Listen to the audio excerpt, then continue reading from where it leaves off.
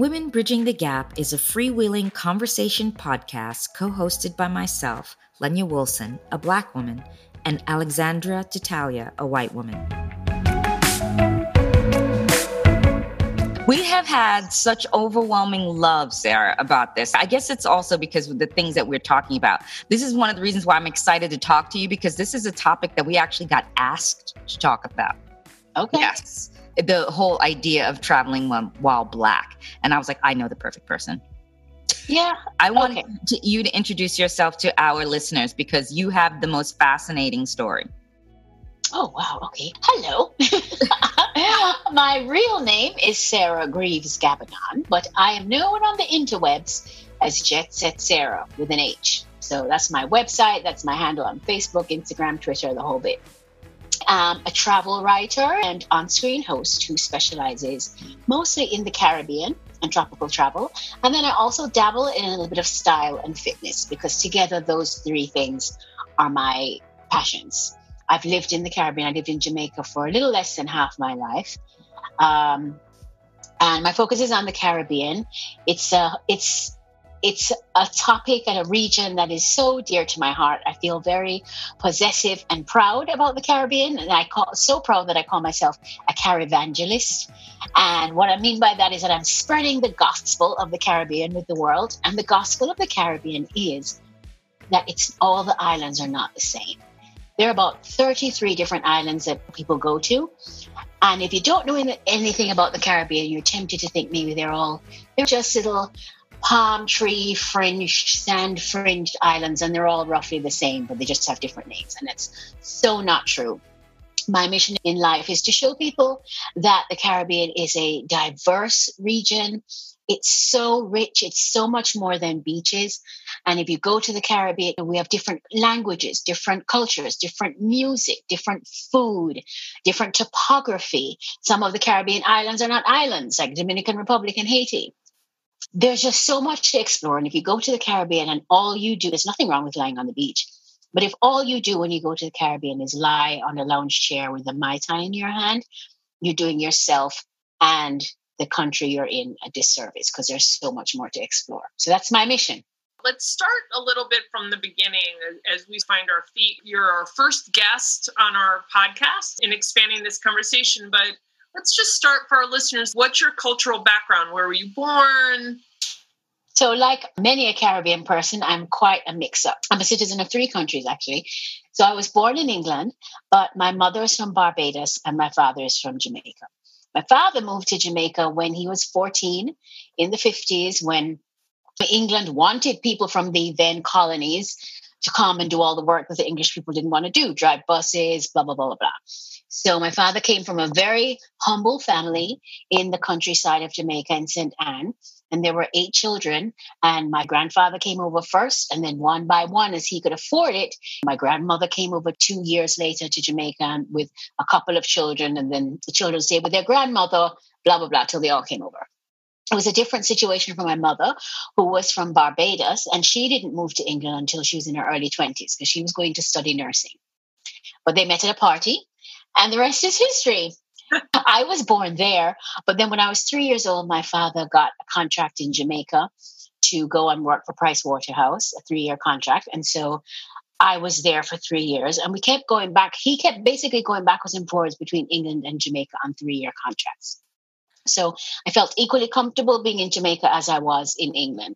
And all of my father's side of the family have continued to live in England, whereas my mother's side of the family is in Barbados and in the States.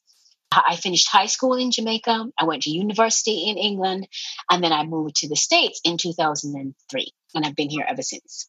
Wow, 17 years.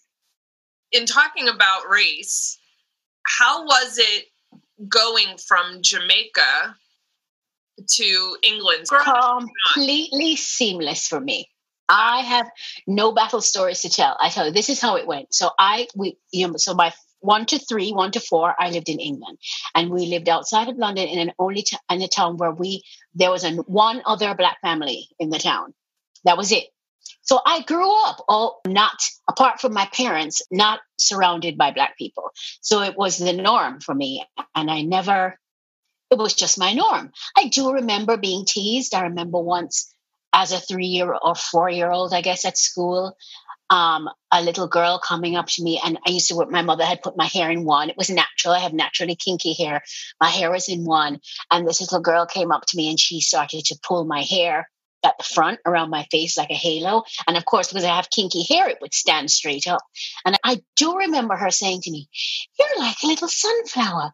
Your hair's like a sunflower." And she may, to be honest, she may or may not have meant it in a mean way. I presume if she had her hands in my hair, her motives were not pure. But I don't necessarily remember feeling, I think I knew I was different, but I didn't think anything of it. I think, is it Chima? I forget the African author, Chima.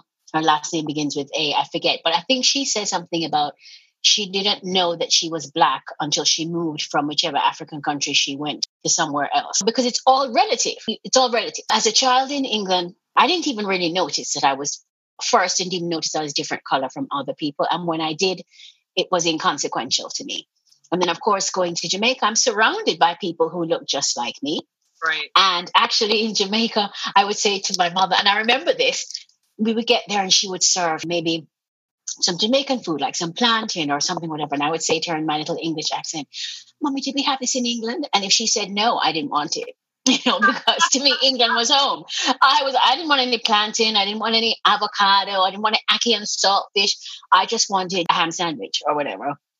But what I will say about, and what I've realized, like I said, almost half my life was living in Jamaica. I will say that there is so much to be gained. And I feel very lucky to have spent my teenage years and a lot of my early 20s in Jamaica, because there's a lot to be said for just seeing people talking about representation matters. And that's so true. Mm-hmm. Because, for example, when I see Kamala Harris, she looks so familiar to me. She looks like any Jamaican woman you would see in New Kingston, which is like the business district, any bank manager, anyone. She looks like, like when she first came onto the scene, I remember thinking, she looks familiar. Like she just, it's the power of seeing people who look like you doing all the things cannot be underestimated. And I never understood that until I moved to the United States, because it's a very different experience if you are Black and grew up outside of the United States,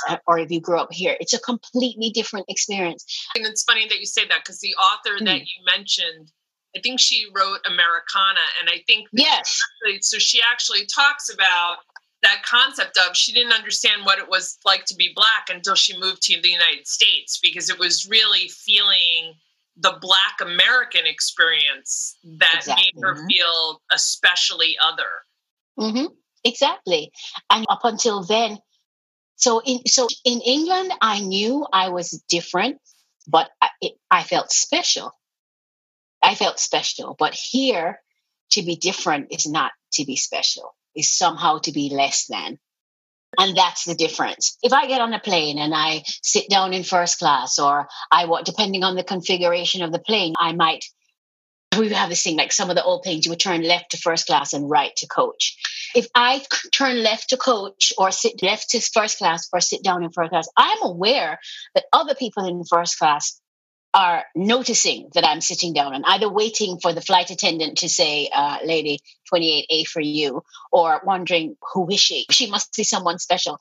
But I see, when I notice that people notice me as I go through the world, but my personality is such that I welcome that. Like, you notice me, no problem. I'm not interested in blending in. I get that's my whole thing. Yeah, I'm not. There's so many people who I'm not interested in blending in. And if I'm aware that you notice me, my natural presumption is that you're noticing me for something good. I don't immediately think it's a bad thing. 99% of the time. I agree. I think there are people, and honestly, I think I'm the same way, even though I don't look any different than most people. But the idea is that But when you go to Africa, though, Alex, Alex spends a lot of time in Africa. Yes. Yeah. Where in Africa do you go, Alex? Malawi. And I teach creative writing at the Jacaranda School for Orphans. So I work with the kids there. And I am. And how does that make you feel? when you're, because I presume, I don't know much about your background, but I presume that's a rare time for you when people who look like you are not in the majority. How does that make you feel? The fact is, I did in grammar school. Like, I grew up in grammar school up till 4th grade. I was probably the only white kid in my school. Okay. So, like, I did grow up with an understanding or a sense of being other in that sense. But no, it's nothing like when you're traveling. Even in China, I feel the same way. But in Africa, no, I was actually thinking that there are times where I'm just tired. I don't feel different. I enjoy it. They say like, you walk into a store and people say Uzungu, and it's a white person. Oh. And I'm always like, yes, I am a white person and I'm here. Nice to meet you. And it's fine. You know, I mean, the fact is that people are curious. People want to talk to you. The kids write poetry and they'll say, oh, I love Jacaranda where I get to communicate with white people. And I'm like, yes, that's true. The trouble that's still a little bit different, though, quite frankly, is that Malawi still bears the scars of British colonialism. So it is a little bit different because I'm usually working with poor kids. I don't want to be seen as the white savior. And so I'm really cognizant that it's still different. There still feels to be like a weird power dynamic of being a white American working with Black African kids. And it's a dichotomy I'm uncomfortable with. And I've talked to Lenya about this. I was like, I'm going and I'm helping and so be it. And I'm just really aware of the privilege that I bring. And I'm really aware of how much we take for granted just as Americans. And then when I'm out and about in Malawi, just in the city, and then it's different. Then you know, people are curious, people want to talk to you, people have stories. But I have to say, it's what gave me a sense, Sarah, of noticing that my students all sit by affinity group. And I've told this to Lenya before, and this is law school, but all the Black students will sit together, all the Armenian students sit together, all the Jewish kids from the Valley tend to sit together. And I used to really be disturbed by that. And yet I did understand how that starts to play out, because I would be at a cultural center in Malawi. And if there were other white people there, I wasn't thinking, oh, other people of my color, but I was thinking, oh, that might be another foreigner. That might be another visitor. And I'm spending 6 weeks abroad. Let me go see what that person's story is. And goes down to, is that somewhat racist? I'm not sure it's racist, but it is that sense of affinity that you find when you travel. Any American I find when I travel, since I tend to immerse myself when I travel, I'm always looking for other travelers because I'm looking to hear their stories. And I don't know, that's what my experience has been. But there's no way of being a white American that I have a sense of otherism in a way that any person of color has. Because the assumptions about you will be, as a white person, are very different about the assumption that people will make about me as a Black person. Absolutely. So I don't have traveling in China. I like the sort of starkness of learning about a culture, and I like the perspective. I did get tired of people assuming I was rich just because of my color and my ethnicity. That I found exhausting. But I could handle the curiosity a little bit. But it does get exhausting. I can have that same exhaustion from traveling in South America after 6 weeks of being on a chicken bus. And you get tired of traveling, you get exhausted. And it is what gives me the perspective understanding when we talked about microaggressions in an earlier episode, just understanding that to be a Black person in a white Western European world can be exhausting. And after a long amount of travel, you can feel the same way. What was it for you coming here? What are differences that you experienced? Because people tend to think, oh no, it's the same for you in England as it would be here, but it isn't. I think if you're talking about, and I have not lived in England for many years now, so I haven't lived there since early 90s. Yeah. So we're talking a long time ago. But what I would say is that in general, in England, in my experience, prejudice or racism was much more subtle than it is here, where it's overt. And I've been lucky, and I was saying this to Lenya in our emails, I've been really lucky and privileged really not to have, I don't have a whole history of racist, horrible things that have happened to me. I think that when I look back at my time in England, which is mostly as a young child going to school, I think it was more about the assumptions that people made about my teachers, for example, would make about my potential because I was Black. Maybe they would think that, wouldn't necessarily think that they should direct me towards the university track because maybe I just would want to learn a trade or do something else. So I'm 53, so we're talking early 70s. I do recall like being at my grandparents' house. So this was in the 70s. And if there were Black people on television, literally, you would hear my parents or my grandparents on the phone with their friends going, Black people on TV tonight. There was a show. Seriously, because Black people, when I was growing up, Black people weren't in adverts on television. And there was one show, it's not aged well. It was called Love Thy Neighbor. And I think it was based on All in the Family. And it was with a racist white family living next door to an immigrant Black family. And it was a comedy in prime time. And we all watched it because this was the only Black people on television. And he would call him a nignog. The white character would call the Black male character a nignog. And there's lots of canned laughter. And it sounds, I'm sure it does not age, and it sounds horrific now. But I could tell you, we were all just so excited there were Black people on television. It's the same with All in the Family. Exactly. And the I think it's a spin-off of that show, but it was called Love Thy Neighbor.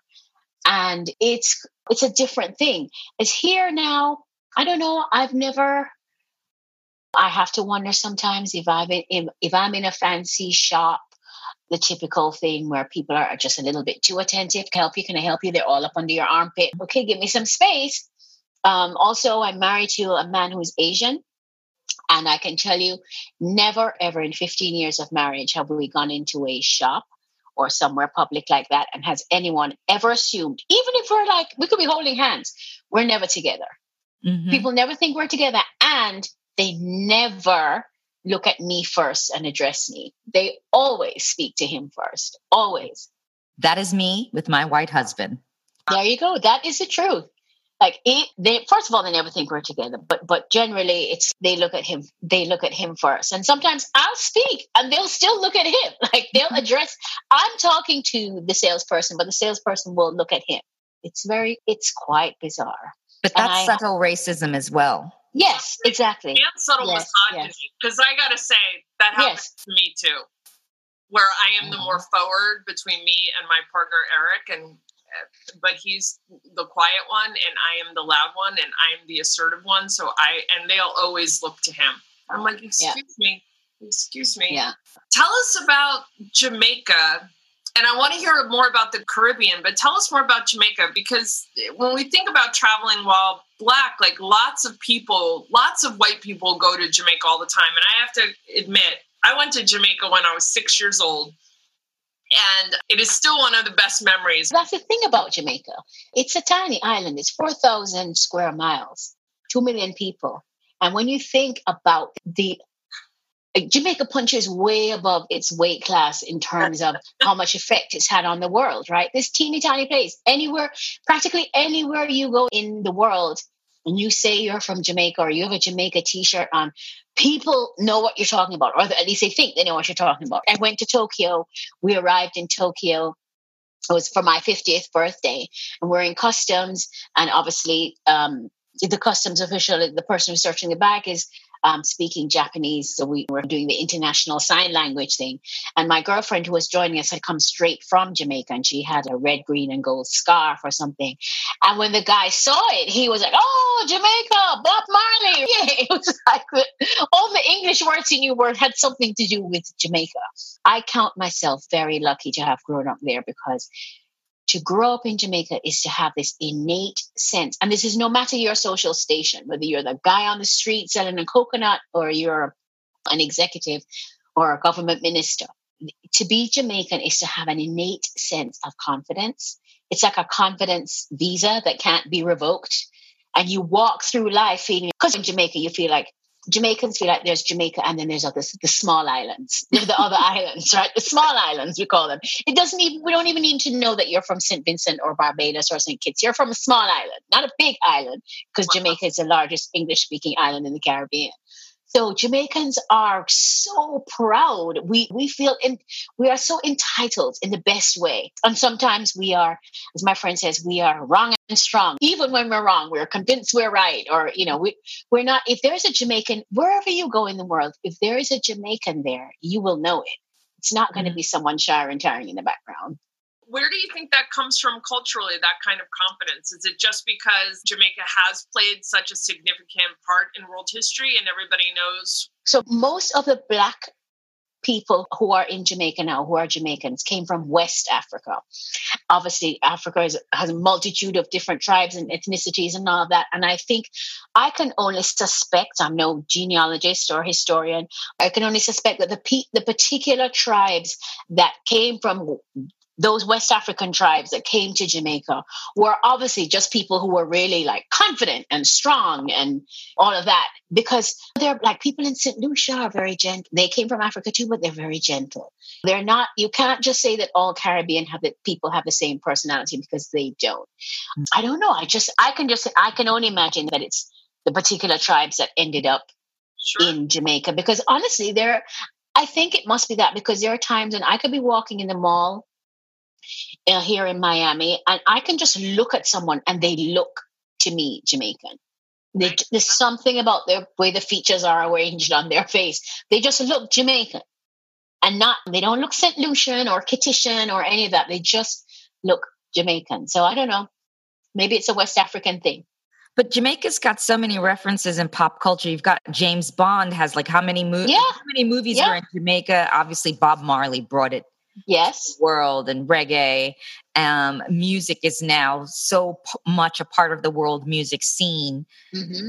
So it is interesting that it's just this small island. Yeah. Small island had such a great impact in pop culture right now.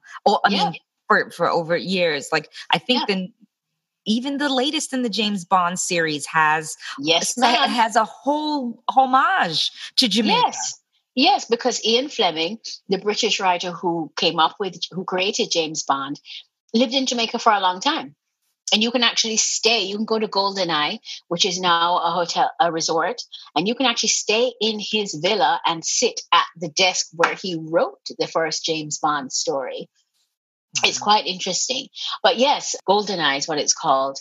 So yeah, he wrote a lot of those James Bond novels actually in Jamaica. And so many of the movies have had parts of them filmed in Jamaica too, as Dr. No was. And then is it No Time to Die, which is a new one that's coming out in November.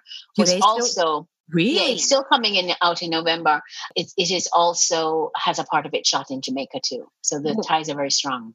There was a part in this new series, I think in the second one that came out in the new series with Daniel Craig. Oh my God, he's so hot. So hot. Stop it. Not so hot Daniel. Right now. Not so hot right this second. Yeah, really? Unfortunate, but he's hot. He's not looking good. Is it possible for Daniel Craig not to be? Did you see Knives Out? I did. Okay, but I thought that they just made him look not great for the character. No, I think he's letting himself go. He's married, whatever. Really, to Rachel Weisz. Sorry, we're getting off track here, but let's just say for the record, Daniel Craig, break me off a piece of that. I know, same. And the second movie, they had a whole section where he was in Jamaica for this part. So I guess they're going to go back since the but wow, it is interesting that. But also think about Cool Runnings. Yes, the bobsled movie. So many people that reference Cool Runnings. Yeah, well, and that, you see, that plays again to what I'm telling you about Jamaicans. Do you think that the fact that we had lack of snow didn't make us think that we could be good at bobsledding? No, we said, of course you can do it, man. Bobsled, push cart, go-kart, same thing. Doesn't matter. We're Jamaican. It'll be fine. Seriously. But it is amazing how such a tiny place has such a huge part in pop culture. But that's awesome. I wanted to ask a question about just in the Caribbean in general, but you can talk about it, especially in Jamaica, because a lot of white travelers do travel to Jamaica and a lot of Black travelers travel to Jamaica. And I have heard different stories. I've been to Jamaica 5 times over my life, and I have never experienced this, but I've always had a fabulous time. I have never experienced racism. I've never experienced otherism. But then again, I probably traveled differently.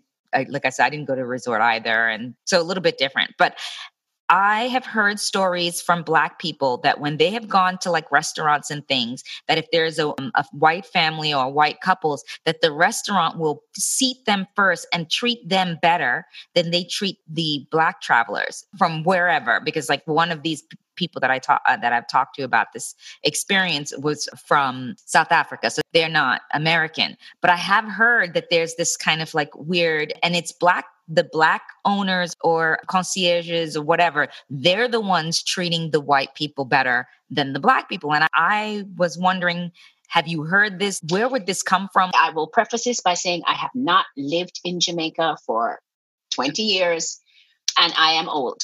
So I am a perennial, not a millennial.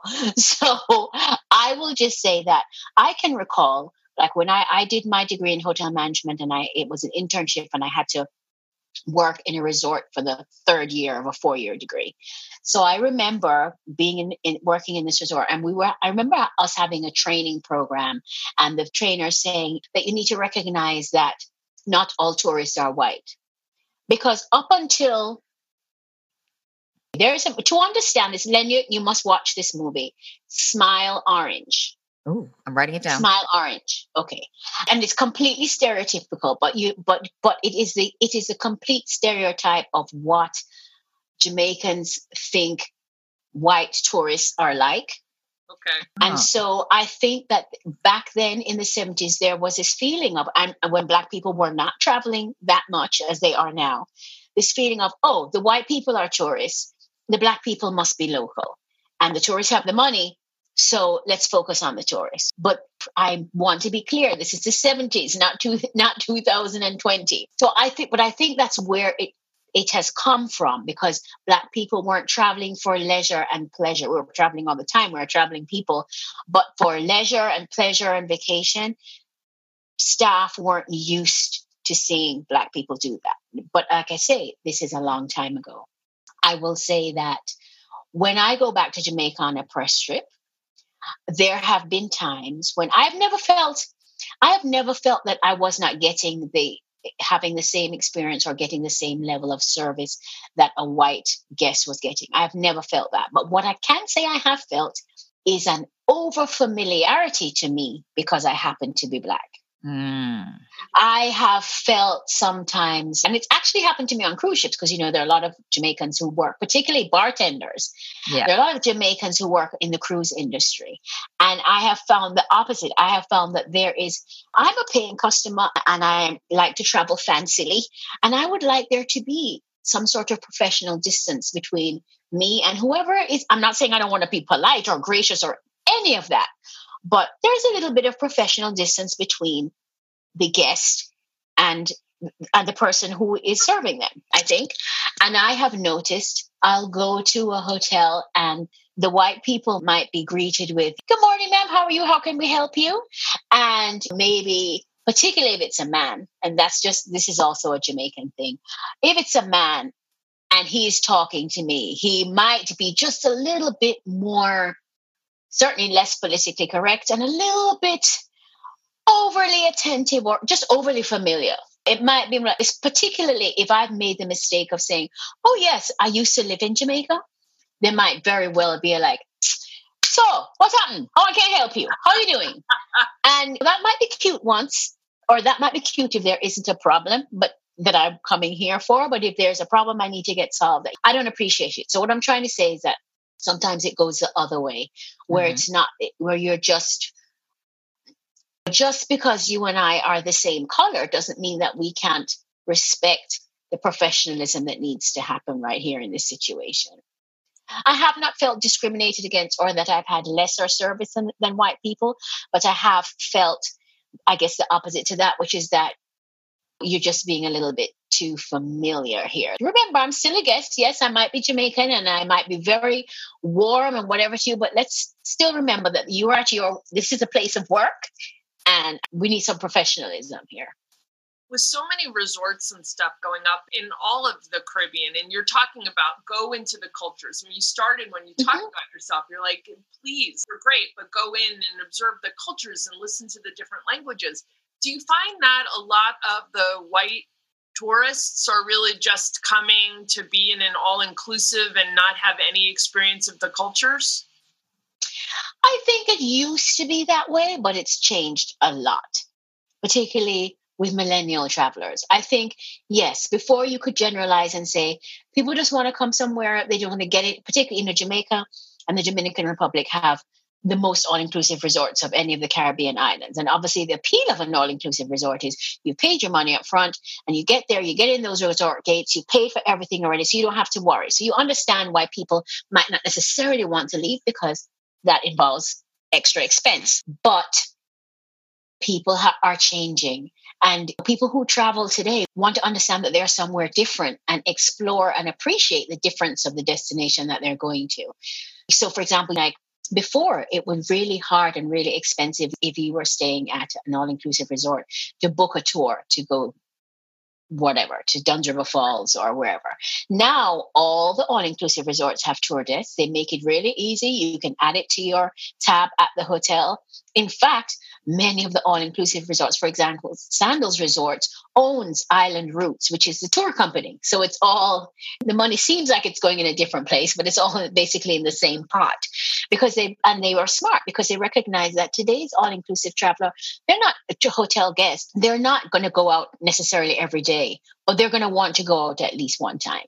So they're thinking, okay, let's get a little bit of that money for ourselves. Because honestly, what's the point of traveling if you're not going to see the place where you're going to? What is the point? If you went to Jamaica and you never saw Duns River Falls and you never had some jerk chicken, or you never went to a street dance, or you can't really say you went to Jamaica. You went to a resort, yes. But you need to get out there and experience the real flavor, the meat of the place, meet the people.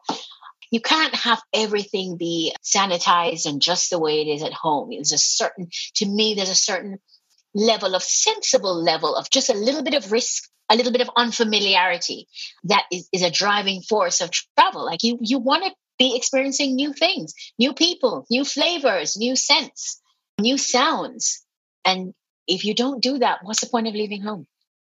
Oh, I completely agree. I also think it's really great to challenge our own values. So as Americans, you get really used to big bathtubs, big bathrooms, everything looks a certain way. And then to be in a place where, and I'm not talking about Jamaica, just almost anywhere else in the world where you go in and a bathroom looks different and a bathtub looks different and everything is sanitary, but is not hospital pristine or something. It's the fruit.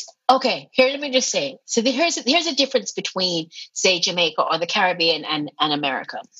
So when you go to the Caribbean and you go to the supermarket or the fruit stand, the fruit is not the prettiest on the outside, cosmetically, but it tastes so good.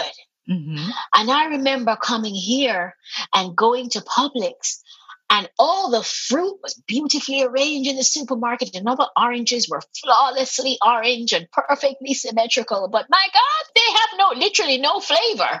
And that's the difference. In America, we want everything to be beautifully presented and look so good. And we have these standards for everything. These standards, to me, these unreasonable standards of perfection for everything, for people, for people's behavior, for how our fruit looks, for how women's bodies look. We want everything to look perfect. And in that search for perfection, we lose so much. We give up all the flavor. Exactly. Oh my God. Right? You are preaching to the choir. I travel, like living in LA is hard. I don't know about living in Miami, but living in LA is hard. I leave LA every year just so I can have a sense of what's real, because you come back and you're like, I have no idea. You lose all perspective after a year here. Yeah. It's my husband and I, we call it the Red Lobster effect, because when my husband and I were dating, I had never been to Red Lobster, but I would see all these Red Lobster for the seafood lover. I would see all these, because also remember, before I moved to America, we had satellite dish TV. So we had American programming all the time from the time I was like a teenager. So even if you hadn't experienced it, you knew what was out there. And I'd never been to a Red Lobster, and we were dating, and he said, we'll take you to Red Lobster. And I remember I remember the ad where they snap the crab leg, and it's the water droplets. So we go to Red Lobster, and we order the Admiral's Feast, and I'm ready to snap my fresh caught Alaskan crab leg. And the crab leg comes, and it's like, wah, wah, wah, sad trombone.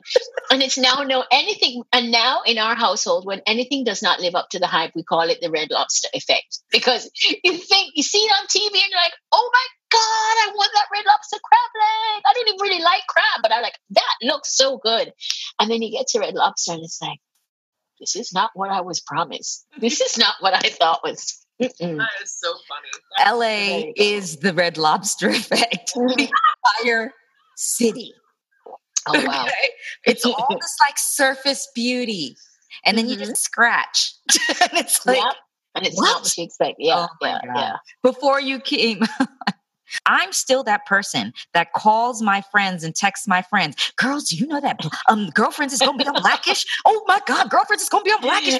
We all have to watch because Girlfriends is going to be on Blackish. Yes. You don't understand the hype that went around that one episode. Okay, there were like 30 of us texting each other watching the episode. Now it's on Netflix.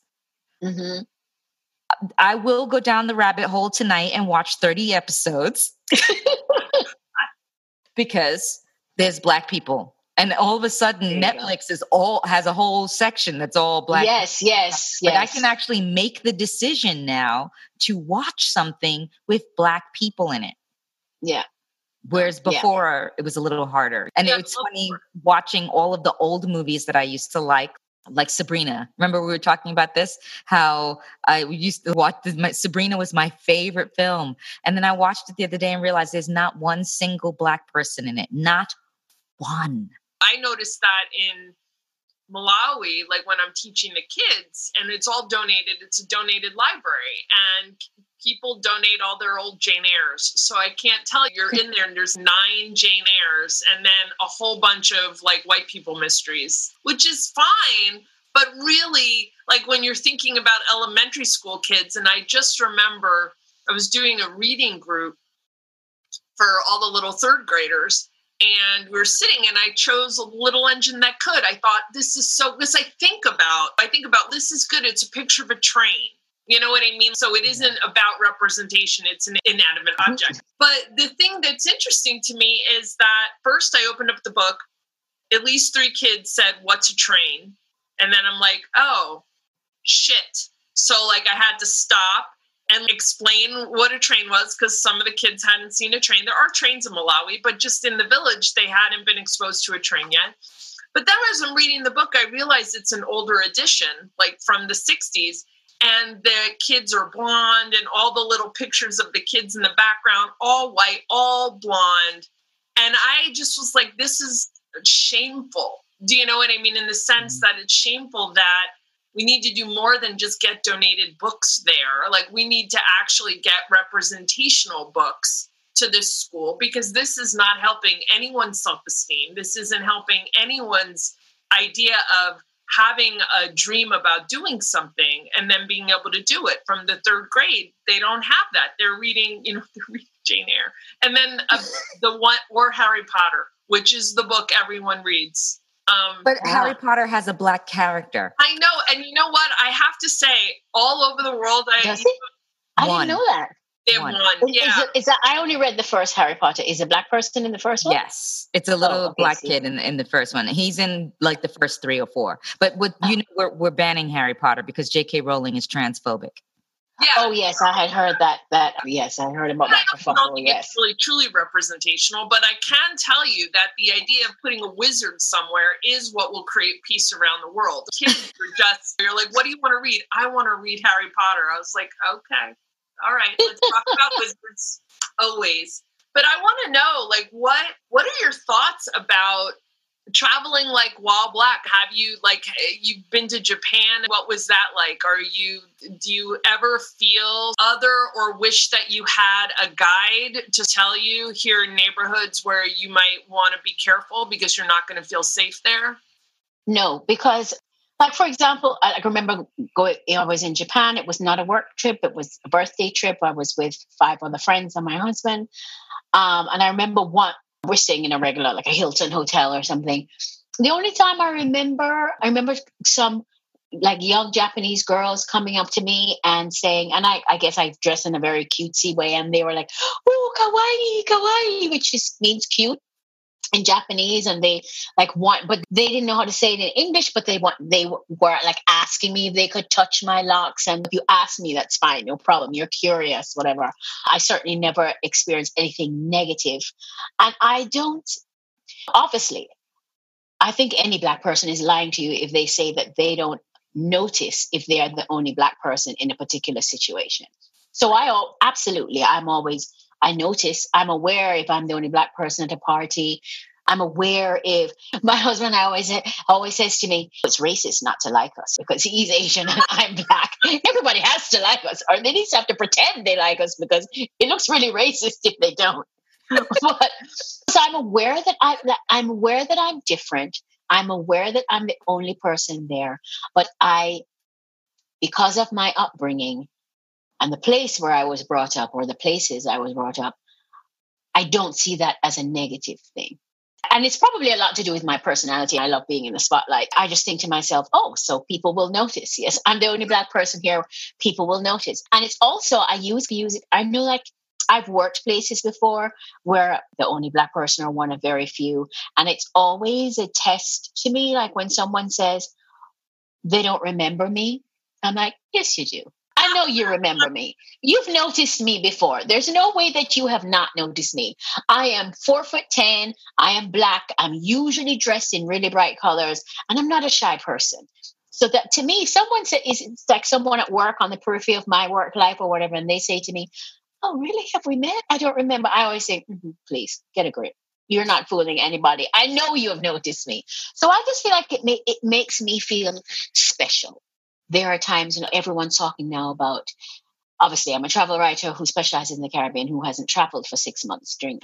I came home March 10th and I haven't left since, which is the longest time in 10 years that I have been in one place. People are talking about, oh, it's all going to be about domestic travel and RVing and road tripping. And I have to say, as a Black person, I'm thinking, road tripping? I live in the South. Miami is a different country from the rest of the South. And I do live in the South. So if I start to road trip north and I end up in some, even parts of Florida, northern Florida, and then I'm like, wow, the South, is that safe for me? Is it safe for me to go road tripping? Like, I think to myself, I would never go road tripping by myself as a Black woman. Yeah. I would need a white friend. I would need a white friend because I'm also watching Lovecraft. Oh my God, I was going to bring it up. HBO Max. So I'm watching Lovecraft. I never knew about these sundown towns yes. And it's a real thing. I actually posted about it on my Instagram the other day. Get to know sundown towns because they still exist, but not obviously with the level of violence that you see in Lovecraft Country. And let me tell you, Alex, you need to watch it because it is so up your alley. But in Lovecraft Country, they talk about the Green Book, right? Because the guy, one of the characters is a travel writer for the Green Book, and the Green Book has been reignited. Yes, ma'am. And but I know now, Marty. Yes. Oh, so you know about the Green Book? Yeah, I know about the Green Book because I'm a member of the Black Travel Alliance, and so is Marty. On Instagram, she's Marty San Diego, Martinique Lewis. We've never met in person, but I've been on many a panel with Marty because, of course, as this whole social change movement has started and continued, we were talking about it in travel because there are relatively few Black travel writers. And I didn't even realize that when I came here. And as an older person, what I realize I'm getting a bit off track because I'm older, I think, and where and how I grew up, I have never had the expectation that there would be a lot of Black people around me. Right. But millennial people, younger, of course, they rightfully want to know why there are no Black people on this magazine cover or why there are not that many Black contributors, blah, blah, blah, blah. So it's also been a learning process for me. But yes, so I know Marty, and she's written this, essentially the modern green book for Black travelers. And I think it's fantastic that she has done it. But I'm so proud of her and happy for her that it's being met with such success. But it is also very sad that here in 2020, there's still a market for something like that. Yeah. We're seeing it from the 50s in Lovecraft in sundown towns. But now the idea that you still have to have guides to say to Black people, this is where it's safe, or this is where, maybe we're not saying this is where it's safe, maybe we're saying this is where you will feel welcome and comfortable. Right. It's still very sad. As gay and lesbian trans travelers, there's always a section of every book that will say, here's where you will feel welcome, here's where to avoid. And even with, I travel solo, so like women solo travelers, like here's where you might feel safe, here are some rules to go by. And the thing is, what's sad is while I might have those expectations as a visitor into another country, that I'm like, okay, that's just, I'm in another country. To feel that way in your own country, it's something that I really feel like it's something we need to address, because it is a shame. It's a shame that there has to be a green book in 2020. It shows that we really haven't come any further since Lovecraft. I know. That said in the 50s. You know, just it's in 50 years. Wow. That's awful. But the truth is that around the world, there are places where Black people don't feel comfortable, trans people, gay people, people who use a wheelchair are not comfortable on a practical level. Yeah, the world belongs to all of us, but yet it is enjoyed by so few of us. It is amazing to me. Also another conversation I was having recently is that for me, the term minority is something that's very American, and it's something that I bristle whenever I hear it, because non-white people are the majority of the world. Yeah. And also I feel like there is nothing minor about me.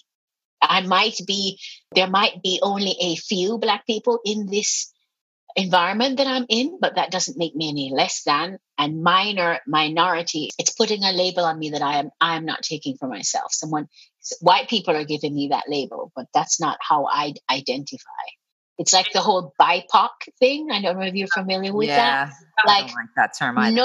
No Black person I know even knows how to pronounce that.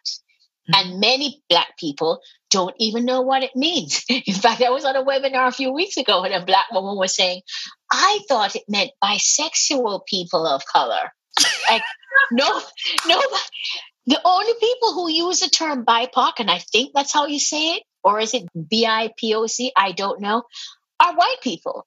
And there's a feeling amongst certain Black people that it's just a way to get around saying Black. And why is everyone so uncomfortable just saying it's a Black person? Yeah. Why do we have to be a person of color? So I think part of the reason why, like, I went through this phase of asking all my students, how do you identify? Not that I'm ever going to ever call somebody by their race or by anything, but say I'm teaching a criminal law case and I'm describing, and race is a factor, and I'm describing the races of different people. And this was actually in an implicit bias training. And so the idea was, do you use the term African American or do you use the term Black? And the implicit bias instructor said, you have to ask the people what they choose. And I was like, if there are 70 people in a class and I need to describe something, it all of a sudden becomes an educational disconnect. So then for the next 6 months, I really did just ask, like, my friends, students that I felt close with. I was like, if I had to ask you what you would prefer, do I describe you, if I had to describe you, as Black or as African American? And this is what was interesting. It was half and half. Where people, and I think people have every right to identify completely as they want to. And I've really accepted the fact that when I was growing up on the East Coast, I identified as Italian American. I didn't think of myself as white or necessarily. I felt very much part of my ethnicity. And moving to California, I'm like, no, I'm just a white woman.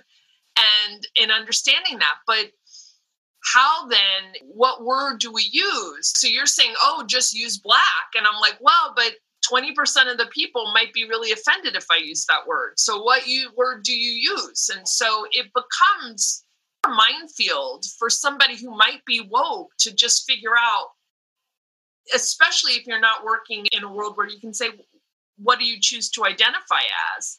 And you have to make some generalization that people are looking for something non-offend that won't offend anyone. And then the idea is that it becomes tone deaf, which I totally understand.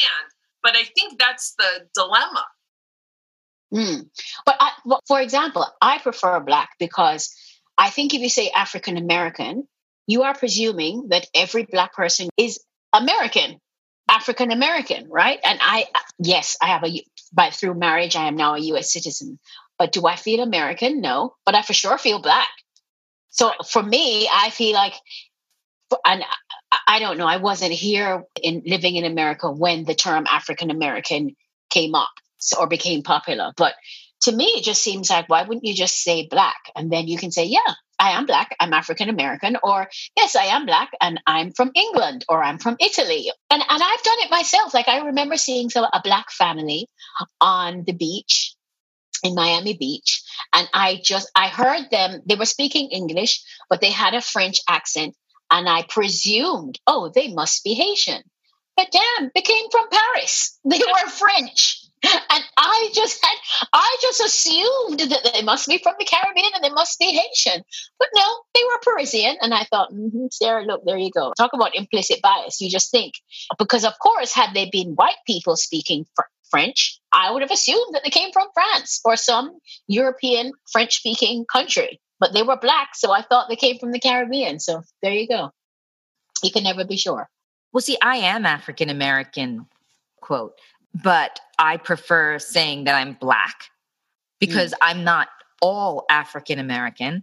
And it's easier, I think, for people to just see me as a Black woman. That's the way I think. But I technically, if you want to do that BIPOC thing, am a person of color because my mother is Puerto Rican. So, but is your mother a white Puerto Rican? My mother's a white Puerto Rican. Okay, but you mean she could have been a Black Puerto Rican too, and you could still be Puerto Rican? True, yes. Her family's from Spain. Her direct heritage, yeah. It was funny when I got my ancestry and they update this. Don't get me started on that, Lenya. Oh my God, but they update it every couple of days. This is the problem. Listen, this is crazy. And they just did an update. Yes, I just got mine. Did an update like in the last week. And now I'm 20% Scottish. So I'm having an issue because the first one I did was like 3 years ago.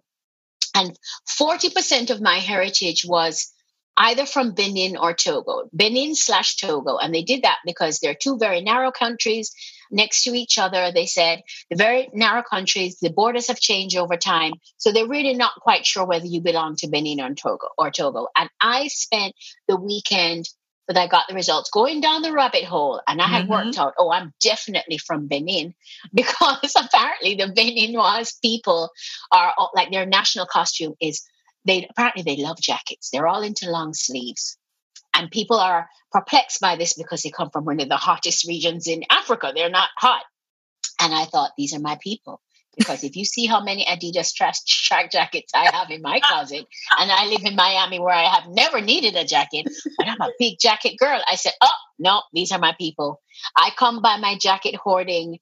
Honestly, I am from Benin. And I spent the next year trying to pitch stories so that I could get to travel to Benin to write about it. And I wondered, will it feel familiar to me? Will the people look for the whole bit? And then I get an update and they're like, no, you're not mostly from Benin. No, I'm from Nigeria. I felt like, I really was invested in my Beninois heritage. I felt really gypped. And then now I get the latest one, and Scottish was always there, even a little bit like 2% Norway. My mother is very light-skinned.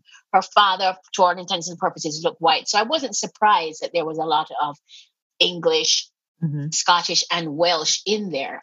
But now I'm 20% Scottish. So you're telling me I have a tartan now, right? Because it's crazy. Tartan? Do you love plaid? Do you not? No, actually, I'm not a fan of plaid. I feel like someone gave me a good tip, and she said, "Sarah, you need to go to those."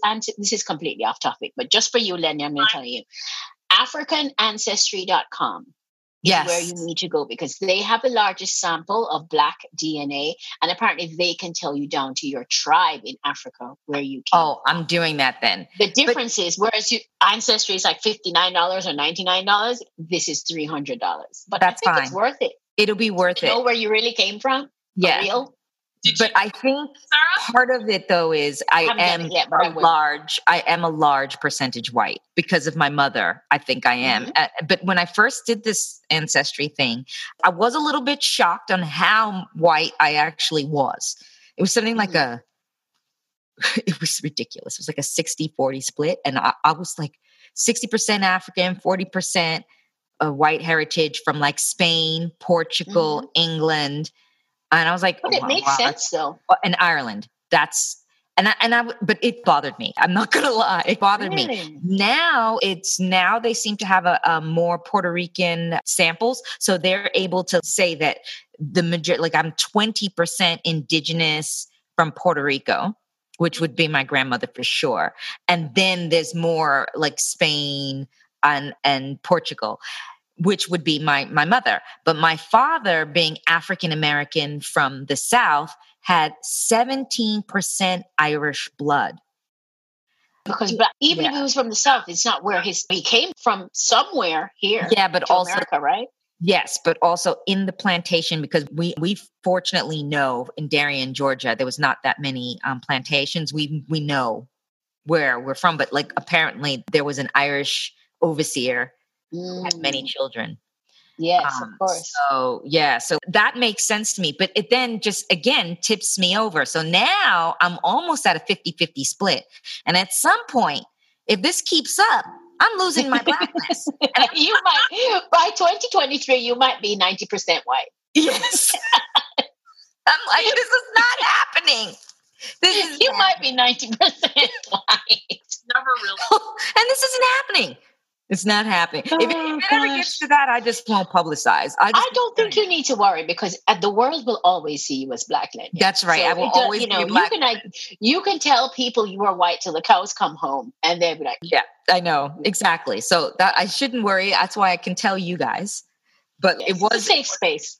When I saw it, when I got the update the other day, I put down the phone and I was like, Shane, this is just getting out of hand. This is getting out of hand. Every single time I'm getting less and less Black. No. It's just because I did the initial Ancestry when I was living in Australia. Because I just I had this whole thing of not knowing who I was and living in this all white country. And I just felt like this need to figure this out. And I tell you, it was just such a hard time living in Australia as a Black person, as a Black American person, because they have a huge African community, and they lovingly embraced me, thank goodness, because I don't know, I think I would have been very lost, especially because Australia's not, it was never racist like it is here. Like you were saying, it's like an English thing. It was like a covert, undercover, masked by curiosity type of thing. Mm-hmm. But once you become hip to it, it gets to you, it gets under your skin. And it was getting under my skin. I was like, 14 years is a long time to live like that as well. And where in Australia were you, Lenya? Sydney. Okay, so we probably discussed this when you were here in Miami, but I went to Sydney twice, and I remember the first time being so shocked. You think Sydney, big international city, and I saw 3 Black people, and I was like, wait a minute, what? First of all, I was like, don't tell me there's no Jamaican restaurant here. There's got to be somewhere where there's Caribbean food, because Jamaicans are everywhere. And people insisted to me. And apparently it's true. They're like, no, there's nothing here. And then I thought about, on that trip, we flew in and we went to Uluru first, what was used to be Ayers called Rock. Ayers Rock. And I remember when I was sitting in Sydney, where obviously we saw Aboriginal, Indigenous people. And I remember in Sydney, I was like, where are the Indigenous Aboriginal people here? Because they're not here either. Where are they? And someone was explaining to me, and they said, before you come with your high-handed American attitude and to want to where are the Indigenous people and why are they here? Where are your Native American people? Do you see them in your cities? I'm like, you're right. It's true.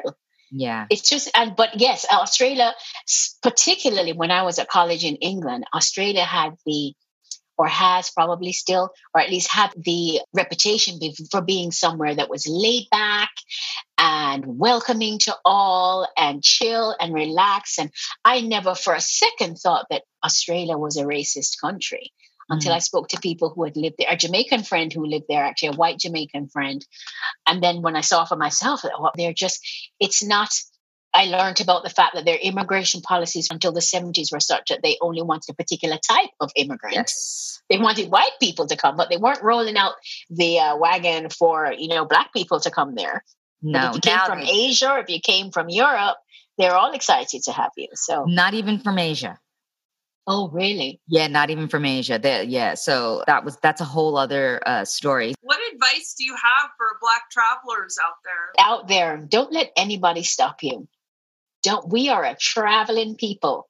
Whether it was that we traveled of our own volition or not, we are a traveling people, and you have to believe that the world is yours. Because if you stay in your corner, no one is coming to draw you out of it. You have to get out there and claim the world and recognize that, I feel like you come from a traveling people. You have to have a healthy sense of entitlement to the entire world, not just the places where Black people traditionally go or traditionally come from. The whole big, beautiful world. And when people start seeing you in those places, they might not like it in the beginning, but eventually they accept you and eventually you are welcomed. Unfortunately, this is a really long process, and I may not even see it in my lifetime, but that does not mean that people shouldn't put themselves out there. The world is yours. Claim it. And then one other question. So besides Jamaica, what other island would you recommend? Oh, I have 4. So this is easy. Oh, all right. So all right. People ask me this question all the time. So if we're talking about the Caribbean, I will say I have 4 favorite islands. Of course, Jamaica, because I lived half my life. There's nowhere else like it. Jamaica is a total package. It has the food, music, culture, blah, blah, blah, blah, blah. Beaches, mountains, everything. Now, I also love Anguilla. Anguilla is very tiny. It's only 35 square miles. Unfortunately, or fortunately, you can't fly direct from the United States. You have to fly into St. Martin, and then you either take the ferry 30 minutes, which is lovely, or an 8-minute flight, which you can't even fill in the immigration form before you touch down in Anguilla. But Anguilla is fantastic, and it's a gem. If you're a beach lover, it's a perfect place to be because it has 33 amazing beaches. And I don't mean, 33, you're stretching it. No, they're gorgeous beaches that on any given day you may have all to yourself. Wow. Anguilla is very close to St. Bart's, and I like to say that they are like 2 equally wealthy sisters, except that St. Bart's is the snooty, uppity one, and Anguilla is the barefoot, boho, casual one who has the same amount of money, but it's just really chill. And it's true. You can go anywhere in any restaurant, any beach bar in Anguilla, and the person sitting next to you with just a T-shirt on and barefoot could be a billionaire. And nobody bats an eye. It's very chill. I love that. So Anguilla, I love. And then my other 2 favorites are, I love the Turks and Caicos Islands. I love all the archipelagos, actually. So the Grenadines, the Bahamas, which is, people don't know, it's 700 different islands. The Bahamas, the Grenadines, and Turks and Caicos, I just love the idea of island hopping. So you could have a vacation from your vacation. You can do that very easily in the Turks and Caicos. You fly into Provo, which is the main tourist island, but you can take the ferry to go over to North and Middle Caicos for the day. And it's just a completely different experience. The islands don't even look the same. Provo is a coral island that's flat and doesn't really have much vegetation other than scrub. And then you go to North and Middle, and it's like the Garden of Eden. So I love that. And then my newest favorite is Bequia. Bequia is a tiny island, 16 square miles, I think, in the Grenadines, in St. Vincent and the Grenadines. And it is, we were talking about James Bond earlier. In the early Dr. No, like in the 60s, James Bond, where people are walking, it's like a Caribbean main street right on the water, and women have their little straw baskets, and it's like that. It's old Caribbean like that. It's just untouched. It's largely undiscovered. It's beautiful. It's safe. It feels remote, but not isolated. I love it. Bequia. That's my newest favorite. So there you go. 4. Okay. So 2 more questions. Yes. So one besides jerk chicken favorite dish? I'm going to give you Jamaican KFC, people. What is the Jamaican KFC. I've even written about it. Go to jetsetsarah.com. I have seen that. But yes, no, seriously, there's something about, I'm not tempted by KFC here. And I'm doing a very unscientific test of KFCs throughout the Caribbean. Jamaica is number one. And we don't know why, but I have some theories, and I have spoken to the franchise holder for someone who works for the franchise holder in Jamaica. And I think it's a combination of the fact that it's local chickens, so they're not like huge battery hens. Local chickens. In Jamaica, when KFC opens, the way they have the AC ducting done, all the chicken smell comes straight out. So in Jamaica is the only place I know where in the mornings there's a line outside KFC. There's a particular KFC, and Montego Bay has 4 or 5 KFCs. It's ridiculous. But there's a particular KFC, and I knew the manager of that one, and that per capita, she would tell me that when she would go to the annual KFC managers conference, she was a star because that KFC in Montego Bay, Jamaica sells more KFC per capita than anywhere else in the world. Trust me, it's so good. It's also one of the few places where you can get barbecue KFC. And let's be real, there's it's still fried. It's not like it's out on the grill. But what they do is they fry the chicken in the batter. And the batter is very important. I forgot that. They fry the chicken in the batter and then they roll it in a sweet sauce. So it's like a heart attack, but you're going to die happy. Oh my God. But yes, but the real reason why, and KFC Jamaica will neither confirm nor deny this, but I've been told that the reason why is because in the 70s, why it tastes so good is in the 70s, the franchise holders noticed when they got the franchise, they noticed Jamaicans weren't so into it. And they asked head office for permission to tweak the Colonel's secret 1123, or how many herbs and the secret formula. And apparently Jamaican KFC has more salt in the batter than anywhere else. So the combination of the salt and the local chickens is what, seriously, when you go to Jamaica, you must have jerk chicken. You must have ting, which is a Jamaican grapefruit soda.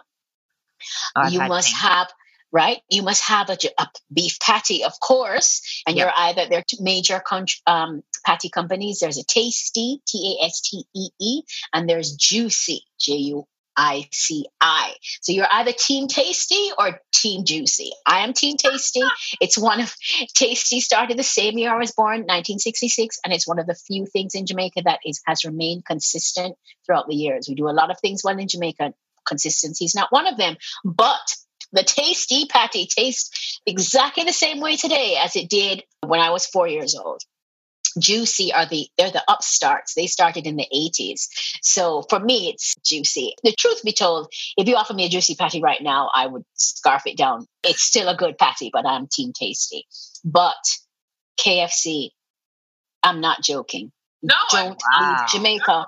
And you ask for original Thai, which is an original formula thigh. That is my control that I use throughout the Caribbean to test the KFC. You have like a spreadsheet? Yes. Well, the spreadsheet is in my head. Yeah. But I've had it everywhere. I've had it in Nassau. I've had it in Guadeloupe. I've had it in St. Martin. Yeah. An original thigh is the control.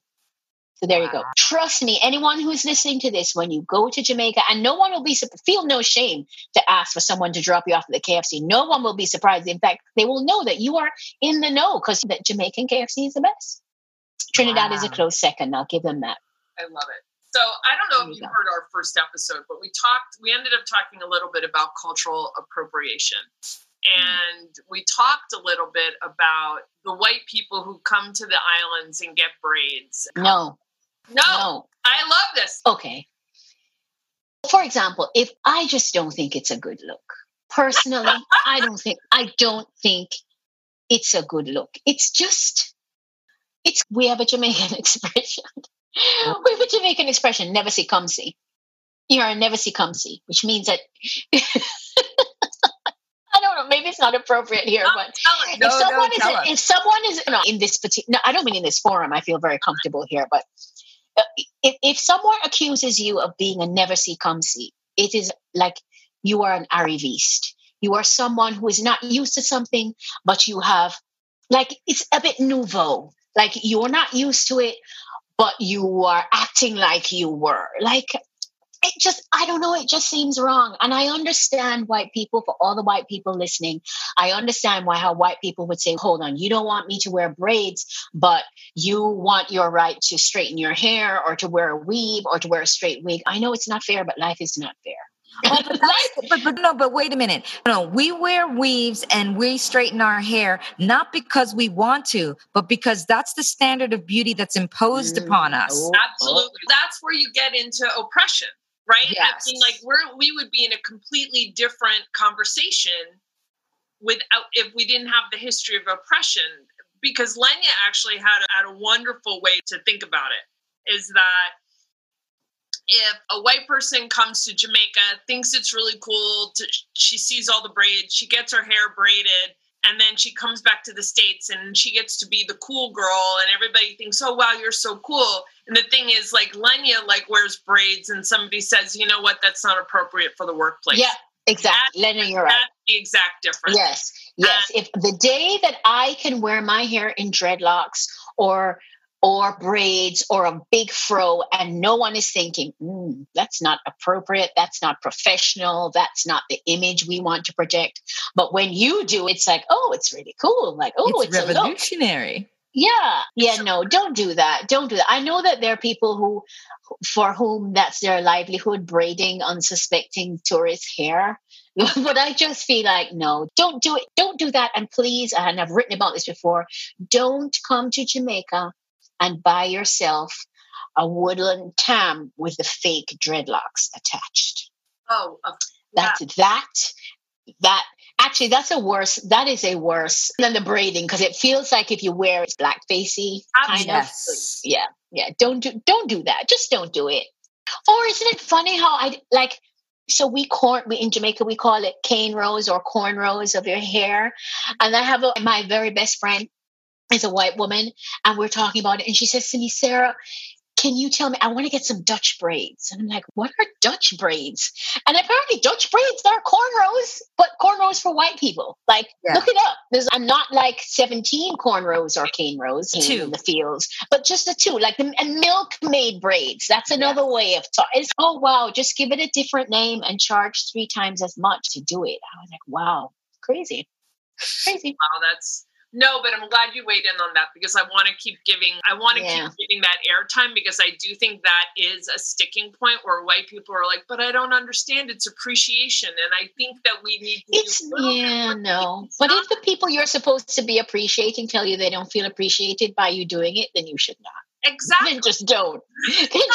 And I don't know any Black person who's going to say, yes, white people, please get your hair braided. That makes me feel validated. No, it doesn't. It just makes me think, oh my God. It makes me feel like I can't have anything.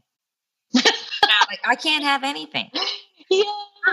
Well, no. I mean, like, I got people wanting to steal my afro. Oh, I wish my hair would do that. No, you don't. No, you don't. That is a most disingenuous comment. And I don't know if it has ever been said with genuine intent and feeling behind it. I have had so many white people come up to me and say, oh my God, I wish I could dread my hair. No, you don't. And you don't need to feel that you need to make me feel comfortable about my hair by saying that. Because I think that's why you're saying it. I think. Because I don't know. Why? All right, tell me why. The thing is that, again, like, going back to my childhood, I was the only white girl in my childhood. And I've told Lenya this story. But, like, I would come home from school and I would be like, Vicky had her hair with the big, it's 70s, with the big ponytail holders, with the big bubble gum, like. Oh, the bubbles. Yeah. She would have the bubbles all over her hair. And I would tell my mom, I want to look like Vicky. And my mom would try to do it. And all my hair would just lay flat with these bubble things. And I looked ridiculous. And my mother was like, you were a child. But you were a child. Yes, it's true. But I have to say, the imprint is there. So I absolutely ascribe beauty as like having, and also I grew up in the 80s. So I also like big hair. And so when I see like big hair, whether it's Mariah Carey big hair or Erykah Badu big hair, I was like, I want big hair. And so I don't think it has anything to do with race. Now, I'm well aware that it's felt that way, so I never say anything. Do you know what I mean? Because part of it is learning how to pause. This is a sensitive topic because it has been used as a weapon and it has been used as a microaggression. So I don't say anything because I think that's important to show growth and to say we're not there. But I gotta say, you want some braids? Are you going to confess now that you want some braids? She wants an afro. I don't really want braids. She wants a huge afro. Curly. You could get like a big perm or maybe just a wig. I don't know. No, I tried a big perm once. That didn't work out well. It's all right. I've made peace. I love my hair, but I'm just saying. Got good hair. But I'm just saying, I don't think it always comes from any kind of bad place except tone deafness and cluelessness to where we are in time, where just even having the conversation of understanding the context of things and understanding where we are. And so I do think it's important that I'm going to tell Lenya, because I know Lenya's been growing out her hair for a while to get that haircut. Like I was like, Lenya, I love your hair, because that's where we are. What? Yeah. I said, you knew this time last year I was bald. So I love your hair, Lenya. Thank you. I'm not bald anymore. No, it looks beautiful and it looks great. And so the idea is like, that's different. Or I was having drinks with a friend, also Black, and she had grown her hair. The last time I'd seen her hair was short and she had grown her hair long. And I'm like, oh my God, you grew your hair. It looks so good. It's not about, that's just about friendship. But going up to a stranger and saying, hi, I love your braids, or even just meeting somebody and saying, hi, I love your braids. Like it does, you're right. There's a phoniness to it. A phony is the right word. And I think it's also a very individual thing. I think as a Black person, when someone is coming to you genuinely and saying, because if someone can come up to me, a white person can come up to me and say, oh my gosh, I love your hairstyle, or I love your locks, or whatever. And I say, thank you. That's fine. But there are other times when someone will come up to me and say things like, oh, I wish I could dread my hair like that, or blah, blah, blah, blah. And it just feels disingenuous. And so it's probably a very individual thing. I understand, because it's also it's a lack of understanding of the history that goes behind it. So again, it's that same thing. The white girl comes home with the braids and everybody thinks it's trendy, but the person has no concept of why the person is wearing the braids, what the hardships are like around that, and like going to work, how it's not allowed in certain workplaces, or how sort of and how as a Black woman your hair has to be political. It just can't be like, I want to wear my hair straight today, or I want to wear a wig today, or I want to wear a weave today. Like, why can't we just have hair as an accessory? Why does it have to mean something? Right. Yeah.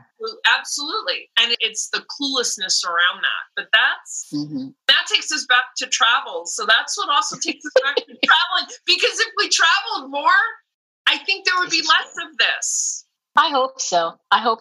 If we travel with our eyes open and ready to appreciate different things, I hope that will lead to more, not tolerance, because nobody just wants to be tolerated. People want to be loved, welcomed, and accepted. Right. Hopefully, travel will lead to more. Travel will lead to all of that. Need advice? Have a question? Find us at womenbridgingthegap.com. We're happy to address your problems in our podcast, anonymously, of course. Spread the word by rating and reviewing wherever you get your podcasts. Next week, tune in for our next segment on race and everyday things, where we will discuss race and the tarot.